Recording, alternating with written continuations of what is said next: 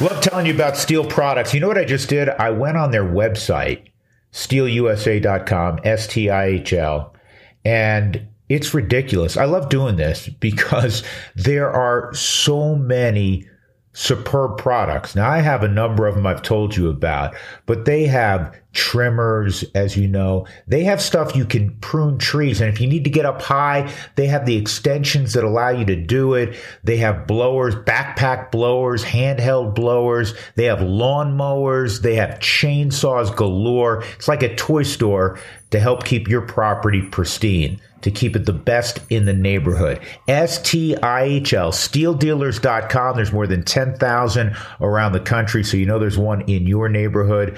Again, it's STIHL. Go to their website, like I've done many times, and you're going to say, I want that one, I want that one, I'm going to get that one. They're going to keep your property beautiful. Steeldealers.com, steelusa.com, STIHL. Hey, love telling you about Boyer's Coffee. Start my morning with it every day. You know that. Been telling you about them for years. They have a new brand out. It's called Mountain Reserve Coffee, and they have several products named after 14ers. El Diente, Maroon Peak, Mount Elbert, and it is in the grand tradition of Boyer's Coffee. It is locally brewed. It is outstanding, and they've been brewing things locally here since 1965. So it's not just take care of somebody that is a native in terms of a company, but it's also the best coffee you're going to taste out there. So do as I've done. Get it delivered to your house. Just get on their website at boyerscoffee.com and you'll get taken care of, and you can go shopping anytime you want, and then voila, within 48 hours, it's right at your front door. Or if you prefer, you can go to your local supermarket. I love the K-Cups. I have them delivered, as I said, right to my house. It's boyerscoffee.com. Simply the best. This week on the Drew Goodman Podcast, Rockies hitting coach Dave Magadan on his illustrious 15 years in the big leagues and on different ways to coach different Rockies hitters. Crony, you can do it from a little more joking standpoint and, hey, you stink today, what's going on, about whatever it is, and he laughs with you and all that. Other guys you got to massage them a little bit, and you got to learn the guys. You got to learn their personalities. Subscribe to the Drew Goodman Podcast wherever you find podcasts, and tell a friend. This is the Drew Goodman Podcast. Welcome in, everybody. Glad, as always, you're cheering along. It is show number 162. It is gorgeous out. Good to be back in Colorado. It's a Tuesday afternoon recording this week after the Rockies had one of those games. They needed a laugher, man, and it came at the expense of Nolan Arenado, Paul Goldschmidt, and the red-hot St. Louis Cardinals. They won Monday night 16-5. You didn't see that one coming, especially with Miles Mikolas on the mound, who was an all-star for the second time this year, brought in a sub-3 ERA, and they absolutely blew his ass up. 9 runs in the third. They got a 3-run home run in the first from C.J. Cron, and they win going away 16-5. I understand it's a lost season for the Rockies, a tremendously disappointing season. But when one of those nights happen, it's fun. How about Ryan McMahon's 495-foot home run? That's one, when you're calling it off the bat, you're like, okay, the center fielder's already quit, so it's gone. And then you see it hit into the second deck above the bullpen, the left side of the bullpen, the center field side of the visiting bullpen. Nobody goes up there. And they estimated that at 495 feet, which made it tied for the 6th longest home run ever in the StatCast era. So a great night for the Rockies. They cooled off, at least as of this taping, the Cardinals for a moment. Cardinals look great. They're in first place in the NL Central. They've overcome the suddenly problematic Milwaukee Brewers. And I want to start there, that some of the teams that made a number of moves at the trade deadline, at least initially, struggling. The New York Yankees are struggling. They've been struggling for more than a month. They were very busy around the trade deadline. The team that made the biggest splash was the team where the Rockies were visiting last week, the San Diego Padres. And when Juan Soto and Josh Bell and Brandon Drury all got in the lineup for the first time. The Padres won. It was an electric crowd in San Diego, and everything seemed great. And then they went to Dodger Stadium and they got swept. And the Rockies also beat them in that final game of the 5-game series. So in their first 5, they were 1-4. Then they lost to the Giants 1-0. So they were 1-5 in their first 6 games with their new cast. They won again as of this taping last night. The other team that I wanted to mention that was really active was Milwaukee. Now, they traded Josh Hader, and a lot of people questioned that. And Hader has struggled a little bit now with the Padres, but they have fallen behind the Cardinals. And there's still a long way to go. These are initial readings on moves made. And I applaud all those clubs because they're trying to win right now. They're going all in. Padres pushed all their chips to the middle of the table, and they're going to get Fernando Tatis back in the next week or so. And that is going to be a formidable team. If they don't win it, I think people will look to the fact that they haven't been together that long. Were they able to develop chemistry? Can you just hire all the best players in a short term and win? The answer to that is yes. When it doesn't happen, we run out those convenient lines like, well, they haven't played together, they have no chemistry. But it's still going to be a great lineup, as you know. It already is a great lineup. And when they bring back Tatis, it makes it that much longer. I like their starting pitching. I still would take my chances with Josh Hader in the 9th inning.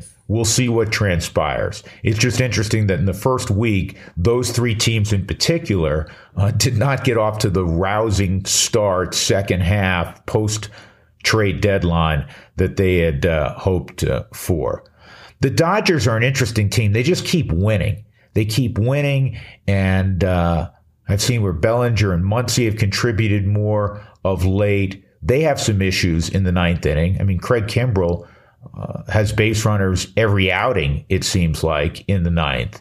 But they are going to get Blake Trinan back. They are going to get Gratterall back, Brusdar Gratterall. That is going to help them as well. They're going to be a tough out. But I think everybody watching closely in the National League has turned their attention to the New York Metropolitans, because what they're doing and their cast really makes you pause. The sport is always about pitching. We know that. And it's great to have an all-star lineup like the Padres do, like the first half of the Dodger lineup. Great. Wonderful. Awesome. Wish all those guys were in Rockies uniforms, right? However, when you can roll out Jacob deGrom and Max Scherzer, or Max Scherzer and Jacob deGrom, and oh, by the way, Edwin Diaz coming into trumpets blaring in the 9th inning, teams ain't got a shot no matter who you have in the lineup. So if those 2 guys can stay upright and are ready to go in October, the Mets are the team to beat. And it's not like their offense is chopped liver. I mean, you have Pete Alonso, Frankie Lindor now in his 2nd year, 20-plus home runs, not getting booed anymore at Citi Field. He's been really, really good. Tyler Naquin, that trade for him seems to be working out quite nicely. Daniel Vogelbach will be a New York legend if they win a World Series. He just came recently. That's a good baseball team. That's a really good baseball team, headlined by the return of deGrom and Max Scherzer, who's been there most of the year. I know Max was out for a while. And it made me think about, I always relate everything to where the Rockies are and how do they get back to not only being a postseason team, but how can they assemble a cast where they truly could win it all? And yes, it begins with pitching. And I start thinking back, okay, how many times have the Rockies had that guy where, boy, you knew every 5th day there was a hell of a chance the Rockies were going to win? I mean, Kyle Freeland pitched that way in 2018, certainly. We've seen Germán Marquez pitch that way at different junctures of his career. Certainly the first half of last year. That's why he was an all-star, where you felt, man, he's on the mound. It's going to be hard to hit for the opposition. But the one time that the Rockies had a guy where you were like, this is going to be fun. Can't wait to get to the yard because he may punch out the first 8. He may have a no-hitter going into the 7th, was Ubaldo in 2010. You knew where I was going with this. That was ridiculous. That's what Met fans feel if they go to a ball game and Jacob deGrom's on the hill, or even Max Scherzer. And Scherzer's been doing it year after year after year. He's a first ballot Hall of Famer, clearly. Jacob deGrom is 34. He's throwing 101, 102. He's sitting on that. He throws 96-mile-an-hour sliders. I watched some of the highlights the other day. He threw 16 sliders in his last outing. 16 swings and misses. 16 sliders, 16 swings and misses. Come on, man. That's ridiculous. And I know that there aren't many Jacob deGroms running around or Max Scherzers. As I like to say, there's only about, truly 10, 12 number ones in baseball. Justin Verlander's done it for a long time. He's doing it again in the American League. He may win an American League Cy Young again this year, and he's bumping 40. So these are rare birds.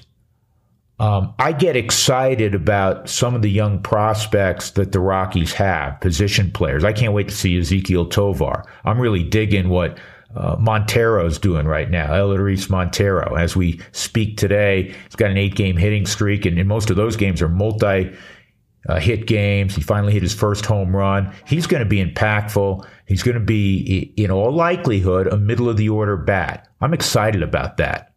As I said, I'm excited about when Ezequiel Tovar gets here, and hopefully it's not too far down the road. Shortstop who can pick it, who's got pop, who's got some moxie to him. All of those things get all Rockies fans excited. But there's nothing like when you have a pitching prospect that you hope can be a true number one. Rockies don't have one right now. Many teams are in the same boat. But it got me thinking, watching the highlights of deGrom in his last outing, watching the continual highlights of Max Scherzer. And yeah, as I said, the Mets are the team to beat in the National League. I was talking to Buddy recently, and I think he defined it pretty well. There's a handful of teams that have separated themselves pretty clearly if you tier the playoff teams right now. The Mets, the Dodgers, Padres with their roster, certainly. The Yankees, and I know the last month or so they have not played great baseball, but you have to like the composition of the Yankees roster. That's not to say that there are not issues in different places. Houston, those teams are clearly at the highest level. And then the next tier may include the Cardinals, who the Rockies are currently playing, maybe Milwaukee, maybe a Toronto, that ilk of team. But right now, the aforementioned 5 have separated themselves. And yeah, a lot can change. But for me, the number one team in baseball, the Mets. And it's because you have 2 guys. So 2 out of every 5 days, the other team basically has no shot. All right. I'm really excited about our interview this week. It is Dave Magadan. Now, if you're not as familiar with Dave Magadan, he's the hitting coach for the Rockies. He's been there for a few years. He's held that post for other teams, Arizona, prior to being with the Rockies. He's a really even-keel guy, good guy, who was a hell of a hitter over 16 years in his big league career. And we talk about how things have changed from when he played in the late 80s through the 90s and where they are now. Because Dave was a big guy. Dave was 6'3", 220 pounds, but was not a home run hitter. Hit 42 home runs in his big league career, but he had over 1,000 hits. He drove in runs, well over 200 doubles. As I said, hit almost 290 in his big league career. So we have a long and I think interesting conversation about Dave growing up in Tampa with a very well-known relative, shall we say, and then coming up with the famed 86 Mets, and on to what he's doing now and some of the guys he's working with the Rockies. I think you'll enjoy it. It's our Ideal Home Loans interview of the week. It's Rockies hitting coach Dave Magadan.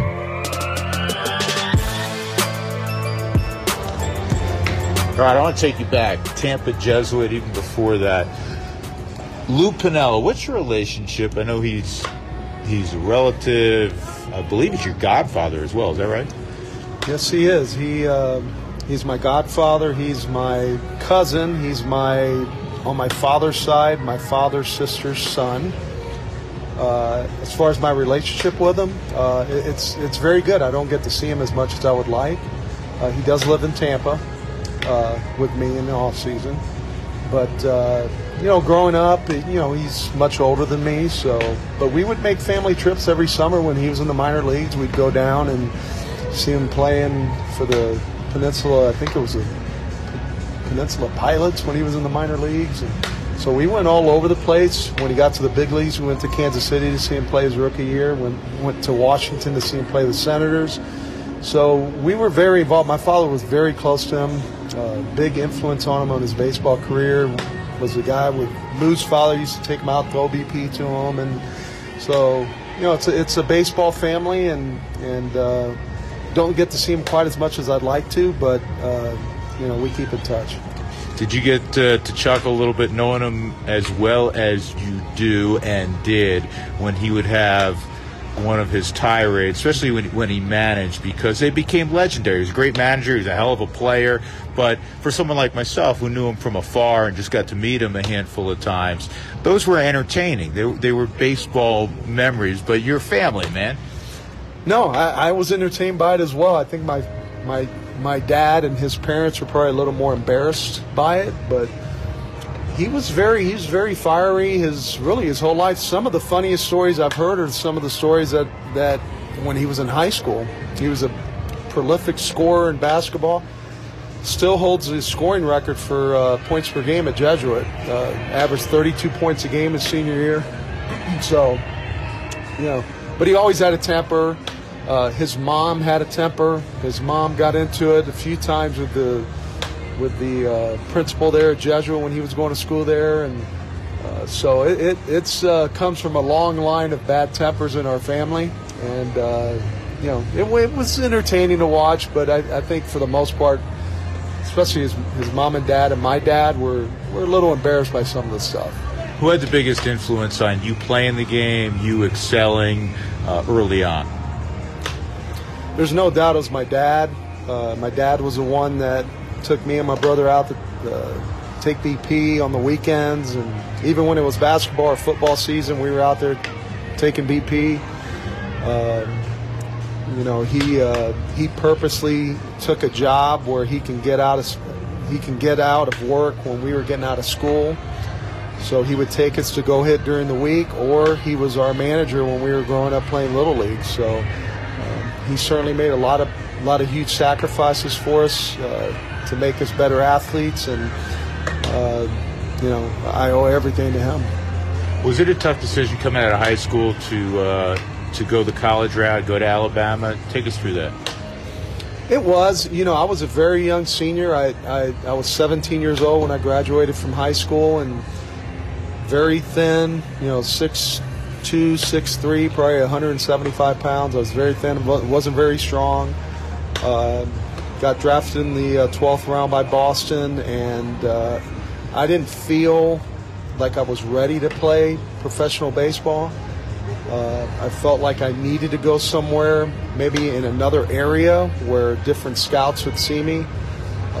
Alabama opportunity came up for me, and I jumped on it. It was playing in the SEC. It was a team that was coming off a poor year with a new coach.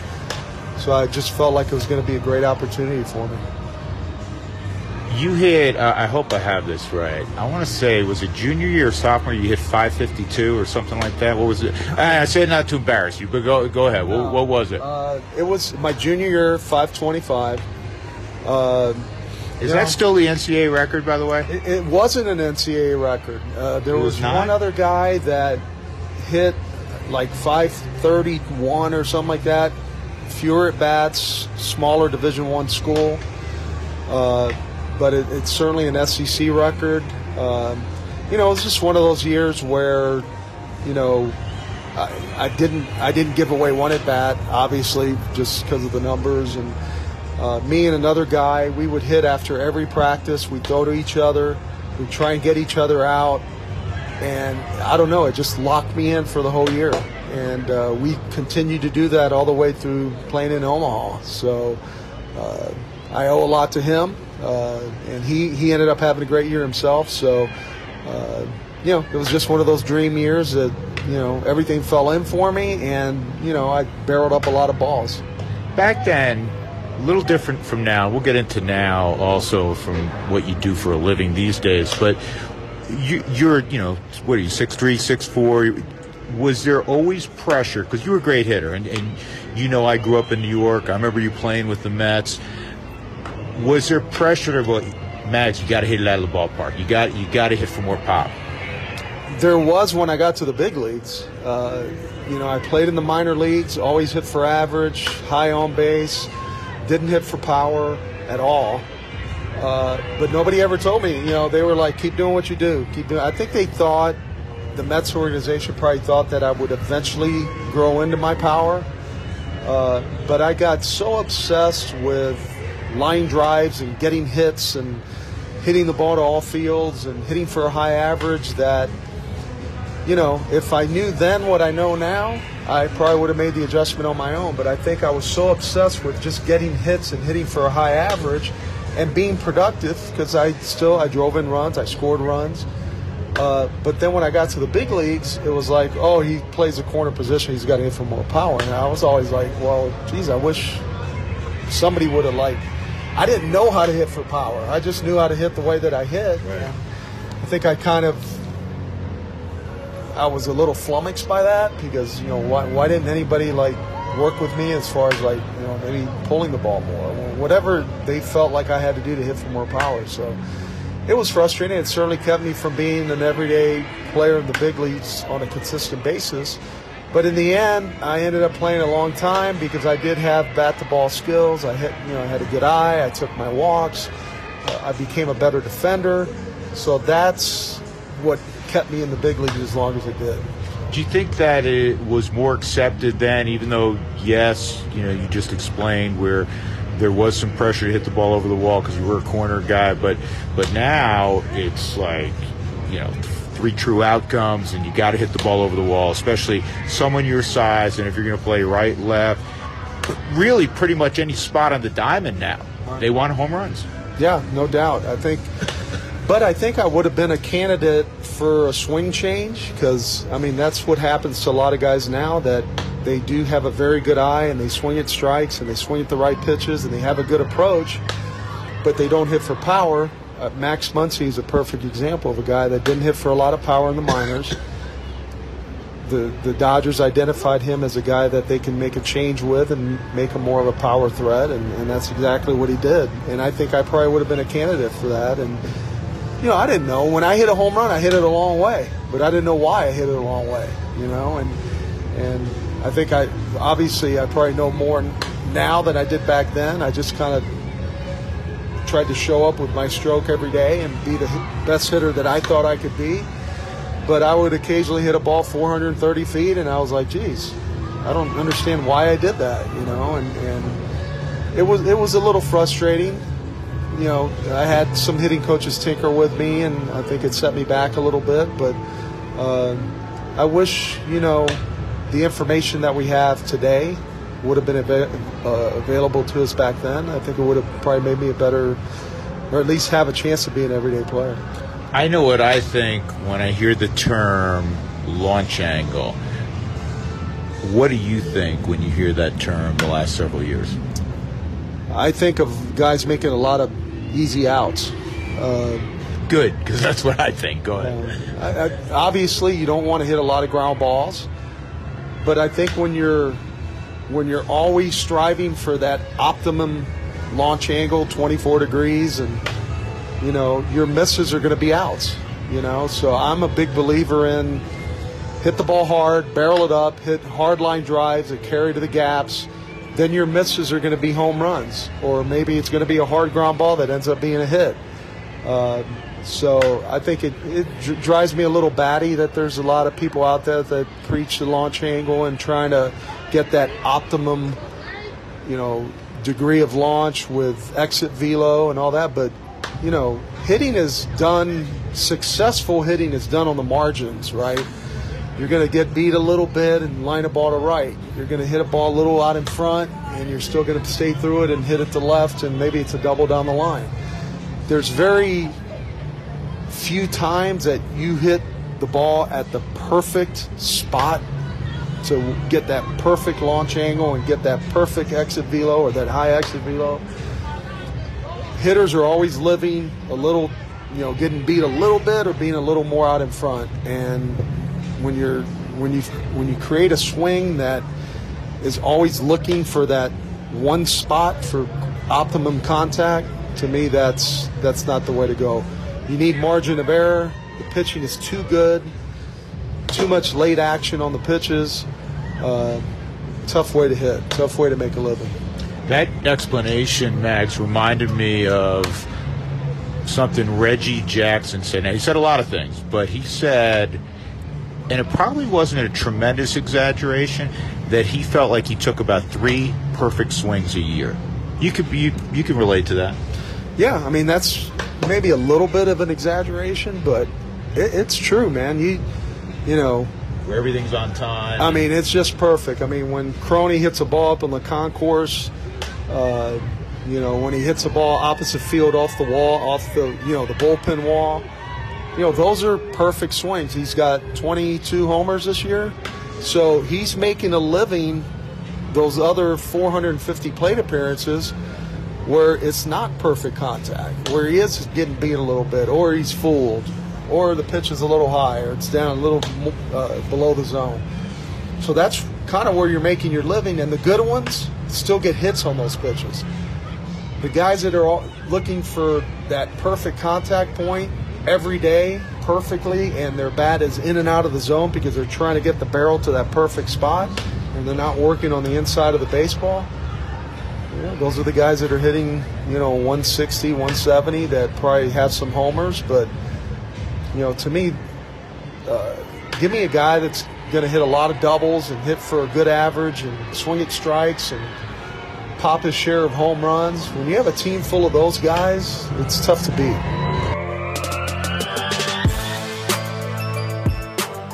More with Dave Magadan, the hitting coach for the Colorado Rockies, in a moment. But first, this for my friends at Ideal Home Loans. Brent Ivinson has assembled a great team, a team that is going to help you navigate getting a new home, or perhaps it is doing more with your current home and helping you get in the right product so you have the money to do what you want to do or to buy that new home or that second home. They've been doing it in Colorado for more than 20 years, also down in Arizona. I always love to tell you they've got an A+ rating with the Better Business Bureau. Tell you a quick story. Had a friend that's now used them for multiple loans reach out to me and say they felt wonderful about using Ideal Home Loans once again because of the attention to detail with the particular individual that they were working with. All questions answered, any time of day.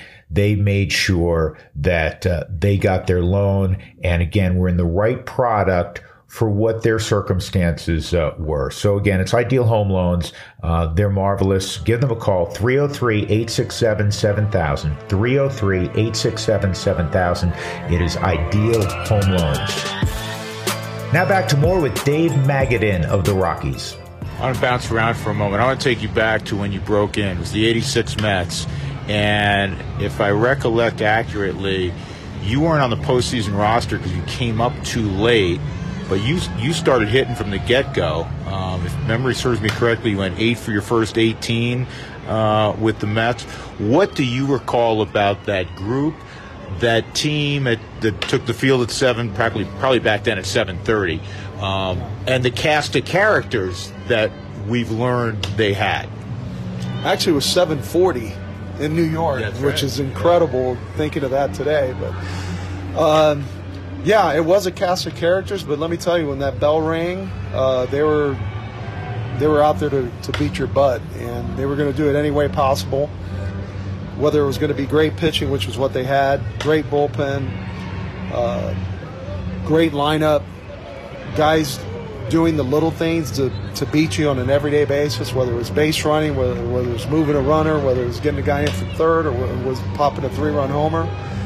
They had that. And my recollection of that was when we got called up, knowing how good they were, and at the time they had like a 21-game lead on the Phillies, and foregone conclusion they were going to win the division. We were scared to death. We were like, let's just stay out of the way. Let's not screw anything up. And, so it was an impressive group. It was an intimidating group.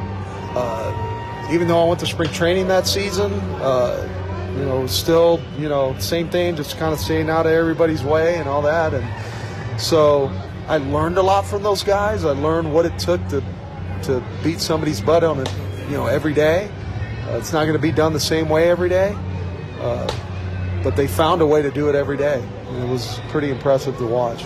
Was there a guy that was particularly good to you then? I mean, Keith Hernandez, legend in New York, just had his number retired. Obviously, he was at first base. Carter was behind the plate. Was there a guy that didn't, I don't want to say big-timey, but cared about the next group, which you were part of?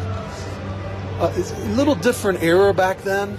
It wasn't like it is now, where guys come up and they're accepted right away, and hey, you're part of us, and you're going to help us win. And when I got called up, they had a great team. They were on their way to winning a World Series. They didn't look at us as they looked at us as maybe guys that were going to give them a day off after they celebrate winning the division, for a couple days. But or maybe in the way in the clubhouse, or that type of thing. Yeah, so, but, Keith Hernandez was very helpful. If I asked him something, he always gave me a great answer, an honest answer.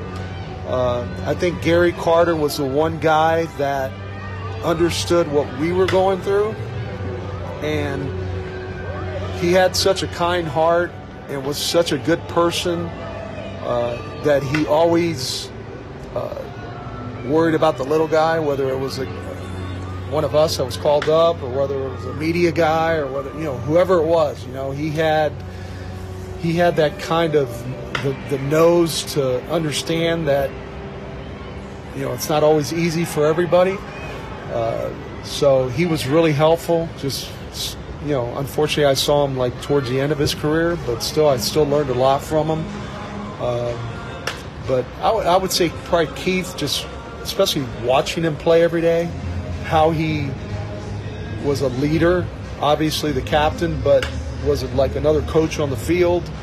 And I tried to, I didn't try and copycat him, but, I understood that, when to go and talk to the pitcher, try and calm him down, maybe give him a blow without the pitching coach having to go out there and talk to him. So in that way, I learned a lot. And I learned how important defense was, because, I was always about hitting, but seeing the impact he had as a defender, not only on plays that he had to make, but, throws coming to him from other positions, they had a lot of confidence in just getting the ball there, and he was going to pick it and make the play.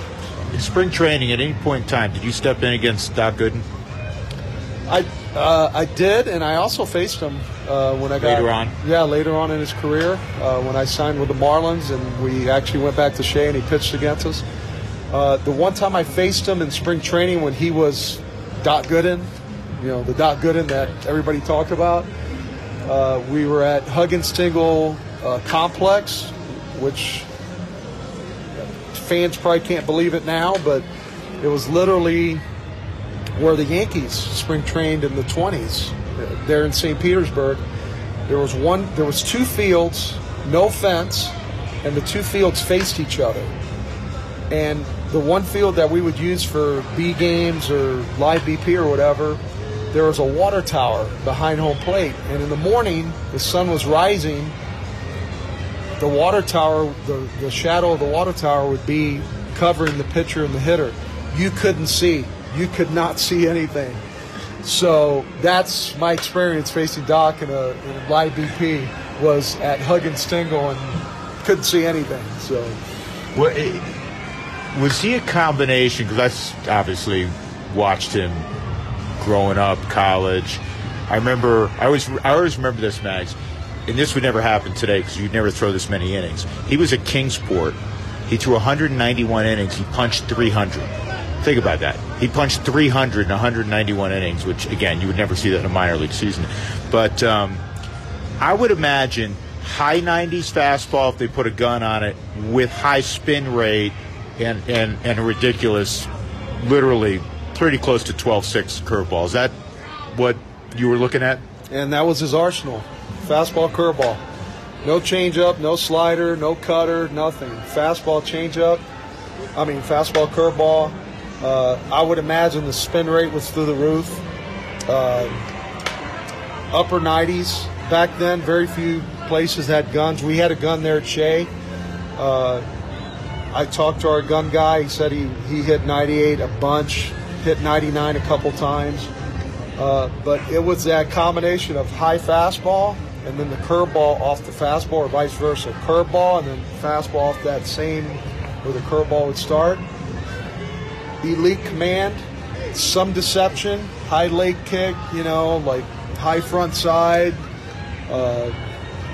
But yeah, it was pretty special. It was almost like a day off when you were playing defense behind. I had to say hi real quick, man. How are you? Happy for you. Thanks, man. How's it going? Good, family? Good, man. Everybody's good. Good, that's awesome. That's The awesome. grind. It's always a grind. I hear you, man. I hear you. It's crazy, man. I just want to say hi, Good bro. seeing you too, man. Good luck. Thank you, man. Talked to him earlier.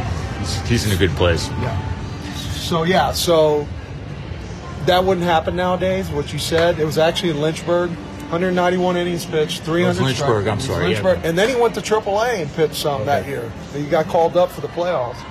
So he went up there that year, and then I think his rookie year in the big leagues, he had like 275 innings pitched. Yeah. You would not see that nowadays. No, ridiculous. 19 years old. Hey, real quick, one more thought on the 86 Mets. Is it true, Mags, years later you got a ring? Yes. So there was 4 of us. Actually, there was a bunch of us that didn't get a ring. And I can't tell you why. We were call-ups. We played. Randy Myers didn't get a ring. He had I want to say he had 30 innings pitched that year. Got called up during the season, during the early months of the season. It wasn't like he was a September call-up. So we didn't get rings, and Randy Myers fought for 10 years to get them to give us a ring. And then finally, in 1996, they relented and they released the blueprints for the ring, allowed them to make the rings, and the Mets paid for what the rings cost back in 1986. Randy Myers picked up the rest of it for the 4 that didn't get a ring. Very interesting. Yeah, Very cool. interesting. Pretty cool. All right, fast forward to now. In what you do every day to get guys ready to play and scouting reports and swing mechanics, what percentage are you psychologist? What percentage are you a mechanic? I think it depends on the hitter. I think probably the younger guys, it's a little more, it's both, but there's probably more mechanics involved. Trying to make them more efficient, make their swing shorter, what's going to work up here, what necessarily works down in the minors doesn't necessarily work up here. And there's some psychology that goes along with that, because there's going to be failure, there's going to be trials for these guys, and it's tough grinding through it. Probably the older guys, it's probably a little more psychological, trying to keep them a little more positive. There's little things that they can get out of whack with their mechanics, but I think for the most part, you're just trying to keep guys positive. But it's different with every guy, like Crony, you can do it from a little more joking standpoint and, hey, you stink today, what's going on, about whatever it is, and he laughs with you and all that. Other guys are, you got to be a little more, you got to massage them a little bit. And so it just depends on the guy. It depends. You got to learn the guys. You got to learn their personalities. I'm very lucky that I have two very good assistants in Andy Gonzalez and PJ Pilateri. They're great at the stuff that I can't be around for all the time because I'm in meetings, advanced meetings with our advanced scouts and all that. They've been a great help for me, and that's what it takes nowadays. It takes a team effort from the hitting guys to get guys on the right track. How much better can you legitimately, obviously every guy that gets here, even if they're the 25th, 26th guy, they're super talented. They were the best guy to come out of their town, best guy to come out of their high school, best guy if they went to college, come out of their university, best guy from their small town in the Dominican, whatever it is. How much better, though, honestly, when you got a guy that's, he's a 6 to 8 home run guy and he's a 250 hitter with a good glove. How much better can you make him at this level typically? I don't think it's like wholesale, like, if you're willing, you're going to get better and all that.